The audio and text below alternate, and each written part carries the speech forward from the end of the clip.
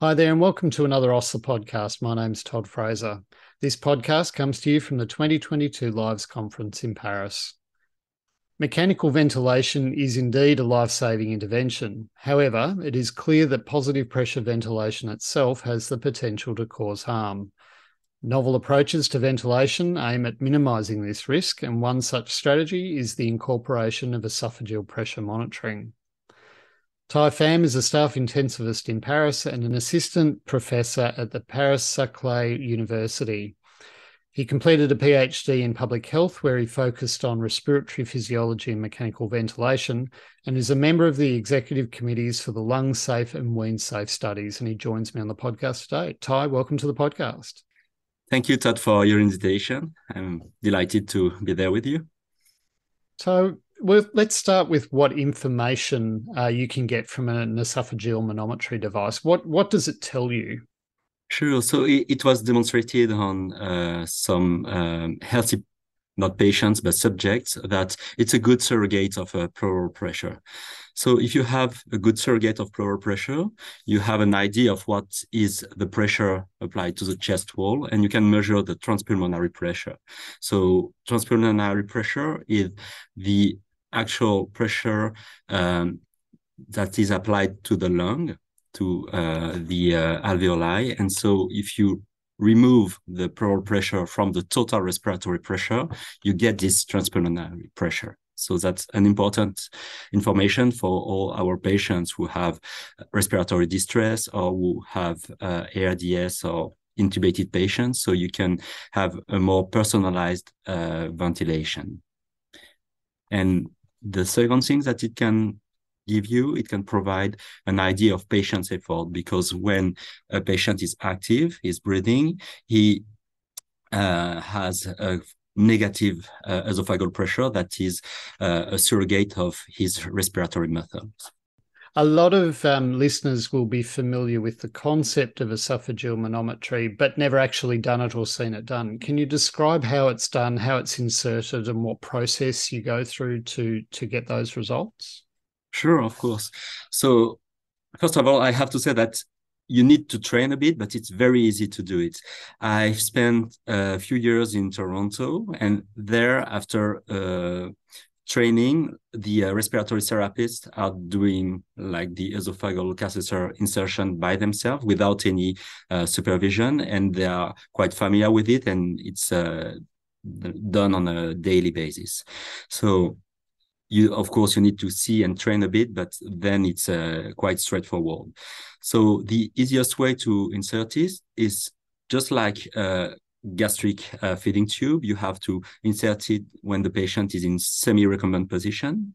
If the patient is awake, which is most of the case not in intubated patients, but mainly for healthy subjects or patients with non-invasive ventilation. But if the patient is awake, you have to use anesthesia for the nose and the oropharynx.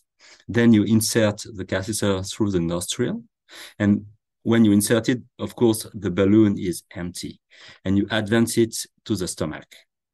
Once you are in the stomach, you can inflate the balloon, and the volume of inflation depends on the type of catheter, but all the catheters have like a typical volume written on their instruction or directly in the package. Then you have this balloon inflated in the stomach. When the balloon is inflated, we'll have like a direct measurement of the pressure, and you will use this inflated balloon to you will withdraw centimeter by centimeter until you get some deflection. If the patient is awake, of course, you will have negative deflection when he's breathing, and you try to have the balloon inserted in the lower third of the esophagus. To be sure that you're at the right spots, first of all, I forgot to say it at the beginning, but you can measure the distance between the nostril, the jaw, and the sternum to have an idea of how deep is you have to insert it and to restrain it. And you have in most of the catheter, like the number of centimeters from the tip to the insertion location. So when you withdraw the inflated balloon, you will see first cardiac oscillation. And when you have this cardiac oscillation, it's kind of artifacts, and you have to withdraw a little bit more up to the place where the cardiac oscillations disappear. And when you think you're at the right spot, you have two ways of making sure that it's actually the good location. If the patient is awake, you will use what is called the Bader maneuver. So if the patient is with mechanical ventilation, you will measure at the same moment the deflection of the esophageal pressure and the deflection of the airway pressure when you perform a pause. If you have a pause, there is no gas entering or getting out of the patient. So all the pressures should be the same. The variations of the pressure should be the same. So then you calculate the delta during the inspiration. And if the negative swing is similar in the esophageal pressure and in the airway pressure, it means that you're at the right spot because you have a good transmission of the pressure. Typically, we measure this delta and the ratio between the esophageal pressure and the airway pressure, and it has to be between 0.8 and 1.2 to be, so around 1 is good. If the patient is passive, so sedated or paralyzed, you have the same information when you perform a pause and you do a pressure on the thorax. So you do a positive pressure on the thorax that will be transduced both to the airway pressure and to the esophageal pressure. And again, this delta during the pressure should be similar. So the ratio will be between 0.8 and 1.2. If it's not the case, it usually means that the balloon is still too deep and you have to withdraw it a little bit more and to do the maneuver again. So chest compression or active measurement if the patient is active. How long does it take you to gain the skills to be able to insert them reliably? I would say that if you are supervised for 3 or 4 balloons, then you're almost like independent. For instance, I had 2 master's students last year who worked on this, and we inserted 3 balloons together. And then for the 20 next patients, they did it on their own, and they usually had good signals. Once you're getting reliable data from it, how do you fold the results into your management of the mechanical ventilator? There are different ways of using this piece of information. So personally, I use it more at the acute phase when the patient is severe, hypoxemic, and mainly in ARDS patients or in patients for whom I suspect that there is a high chest wall pressure, likely due to extrapulmonary issues such as pancreatitis or surgery. The way to do it when the patient is passive is either to use a direct measurement when you do the airway pressure minus the esophageal pressure, and so you have the transpulmonary pressure. The second way to do it is based on the elastance-derived measurement, which is the elastance of the lungs over the elastance of the respiratory system. And the hypothesis is that this ratio is constant. So to do so, you measure the compliance of the respiratory system, which is the driving pressure that you measure with the with an inspiratory pause and an expiratory pause, and the tidal volume. You get the same information for the lung when you do the airway pressure minus the esophageal pressure, and you can measure the driving pressure of the lung. And based on this, you also can measure the compliance of the lung, and doing the opposite, you have the ratio. So when you know this elastance ratio, you can use the you can measure the transpulmonary pressure using the airway pressure multiplied by the elastance ratio. So this is the second way to measure the transpulmonary pressure. And direct measurements and elastance-derived measurements have different uses. And there is a very nice paper from Takeshi Yoshida on the Blue Journal in 2017, where he used direct measurements of the pleural pressure with sensors that were in the dependent and the non-dependent parts. And he did the same in cadavers that were prepared to have the same tissue elastance than patients. And based on this, he found that the catheter measurement was accurate to measure what is around this balloon. And what is around this balloon during the expiration is the dependent part of the lung, and what is around this balloon during the inspiration is the non-dependent part. And based on that, the hypothesis is that direct measurement is good to limit collapse at the end of the expiration, and that the elastance-derived measurement is best to limit plateau pressure and the pressure applied to the non-dependent part of the lung, and to limit ventilator-induced lung injury.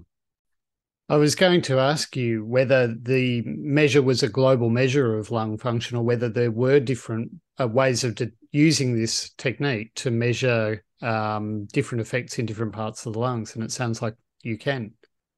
Yes, correct. So as I explained, maybe I was a little bit long, but to summarize this, if you do the direct measurements, so airway pressure minus esophageal pressure, you can limit collapse at the end of the expiration, and your goal is to maintain a transpulmonary pressure around 0 or plus 2 centimeters of water. This will limit the collapse because the airway pressure will always be the lung pressure will always be superior to the chest pressure, and so you will limit collapse.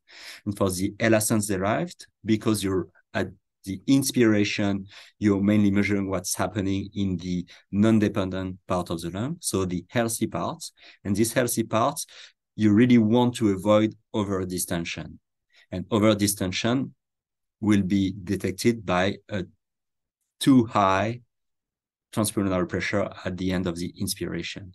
And using the elastance-derived measurement, you can limit this plateau pressure, or at least know how high it is, and try to optimize your ventilation to limit this transpulmonary plateau pressure. So what are the limitations of this technique? It's fair to say that it's not universally used in patients with ARDS and being mechanically ventilated. Why do you think that is, and what are some of the limitations that have stopped it being more widespread? Sure. So first of all, if we think of when we should not use esophageal pressure, there are very few cases, because it has the same contraindication as not inserting a gastric catheter. So if your patient has varices, esophageal varices, or have severe coagulopathy, then you will be afraid that you will create bleeding, and so you should not use it. The other limitations are when your measurements are not totally reliable, and this can happen if you have leaks. If you have a pneumothorax or chest tubes, of course, you will not be able to have a stable inspiratory or expiratory pulse, and all your measurements will be limited by this. The last limitation for the measurements is if in some patients, you can see that there are some esophageal spasms, and esophageal spasms will artificially increase the, not artificially, because it's actually increasing the pressure, but it's not a good surrogate of the chest wall, because it's the esophagus that is exerting a pressure on the catheter. But this is temporary, and usually you can see on your measurements when you have an esophageal pressure and when it stopped, and you can manage to do all your measurements when there is no spasm.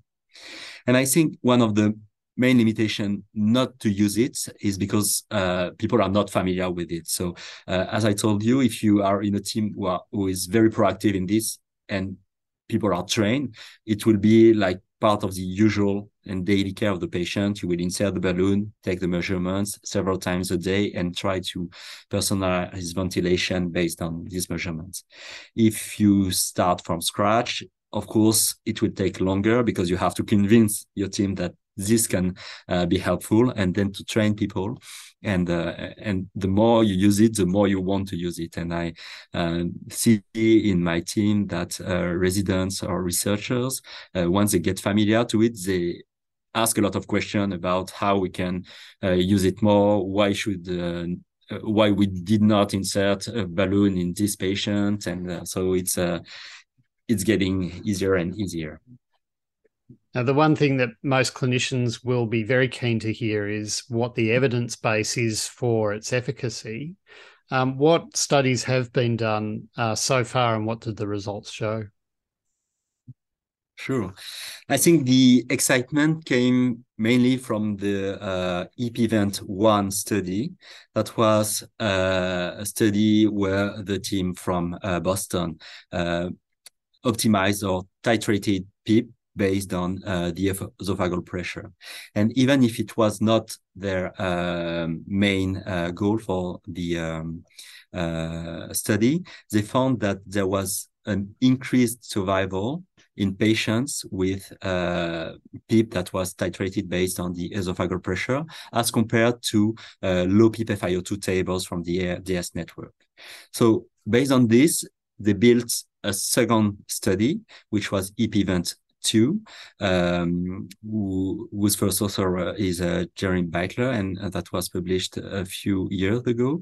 And unfortunately, they could not find the same signal. There are lots of difference between the two studies, and in a nutshell, the patients were a bit different. EPEvent-1, you had more patients with extrapulmonary issues, so likely with chest wall issues, and esophageal pressure might be more interesting in these patients. And also they compared the control group to high PEEP FiO2 tables from the ARDS network in the EPEvent-2. So you had less differences between the PEEP used in the two groups. So EPEvent-2 found no difference, in the global survival, but also no difference in the management of the patients. After EPEvent-2 was published, someone in their team reanalyzed this based on different subpopulations. So Dr. Sarge did a very interesting analysis of EPEvent-2, and he found like two important results. So on the same population, patients who were the less severe with a lower Apache 2 score had a significant mortality improvement when they were managed with esophageal pressure as compared to the patients who were not managed with esophageal pressure.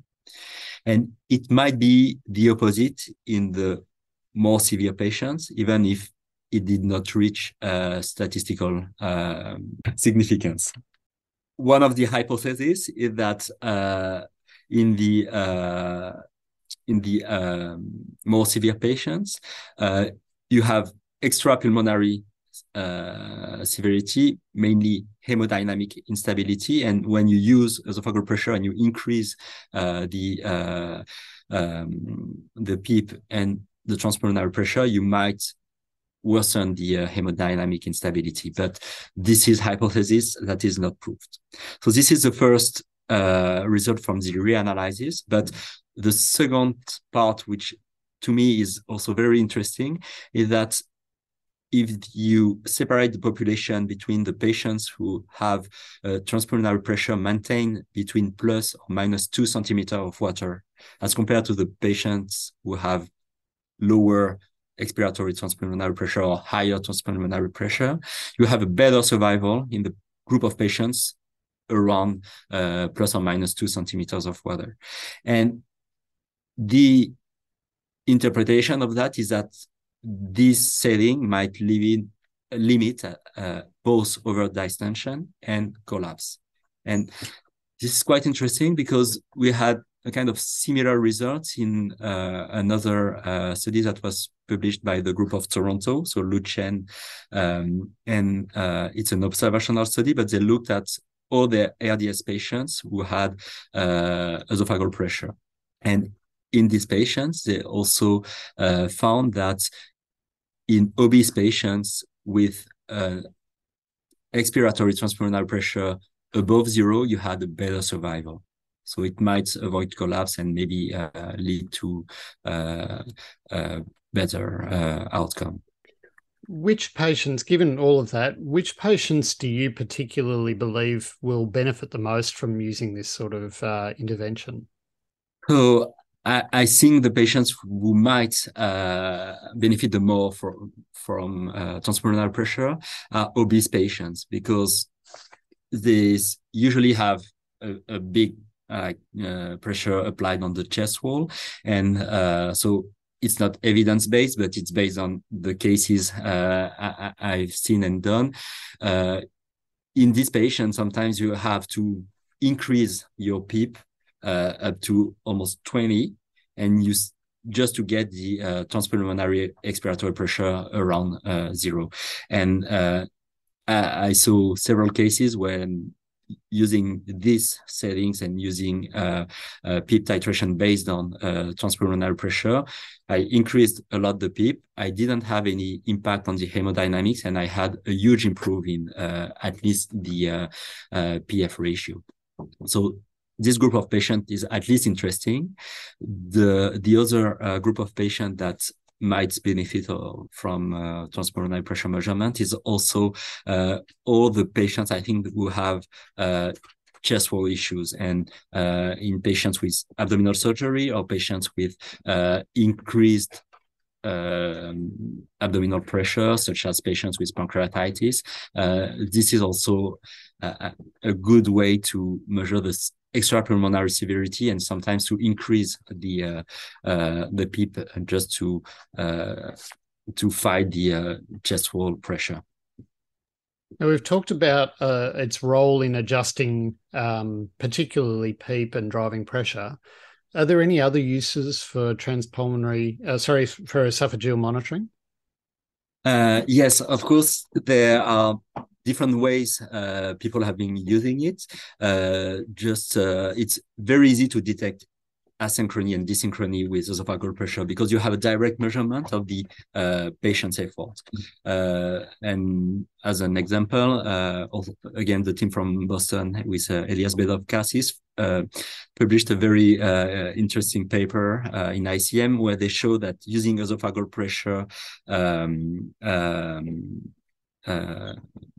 measurements with the airway pressure, they can see when the patient is doing an effort, and they can detect, for instance, reverse triggering. So this is one way of using it, but you can detect all types of desynchrony because you have the timing of the patient's effort, and you have the timing of the ventilator. So you can see if you have reverse triggering when you first have passive insufflation, and then you have negative deflection showing that the patient's muscles are active, or you can see if you have delayed insufflation, or if the patient is triggering very hard with huge negative deflection, which shows that maybe the patient is under assisted. So all this information can be directly used and collected with the esophageal pressure.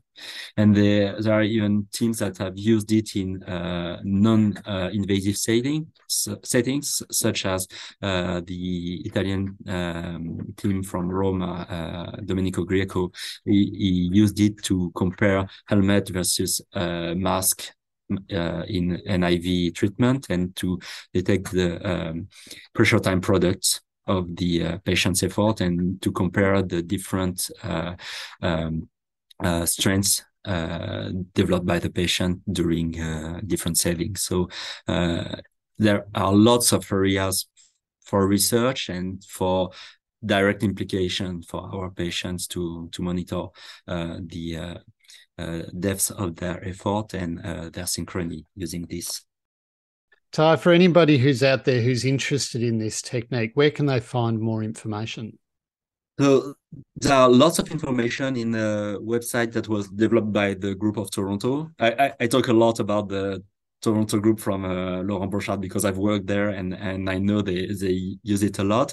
But they have a very nice website that is for their what is called Center of Excellence in Mechanical Ventilation, and their website is coemv.blog, and you have in this website courses, examples, and direct calculators. So it's a nice way to get familiar with it.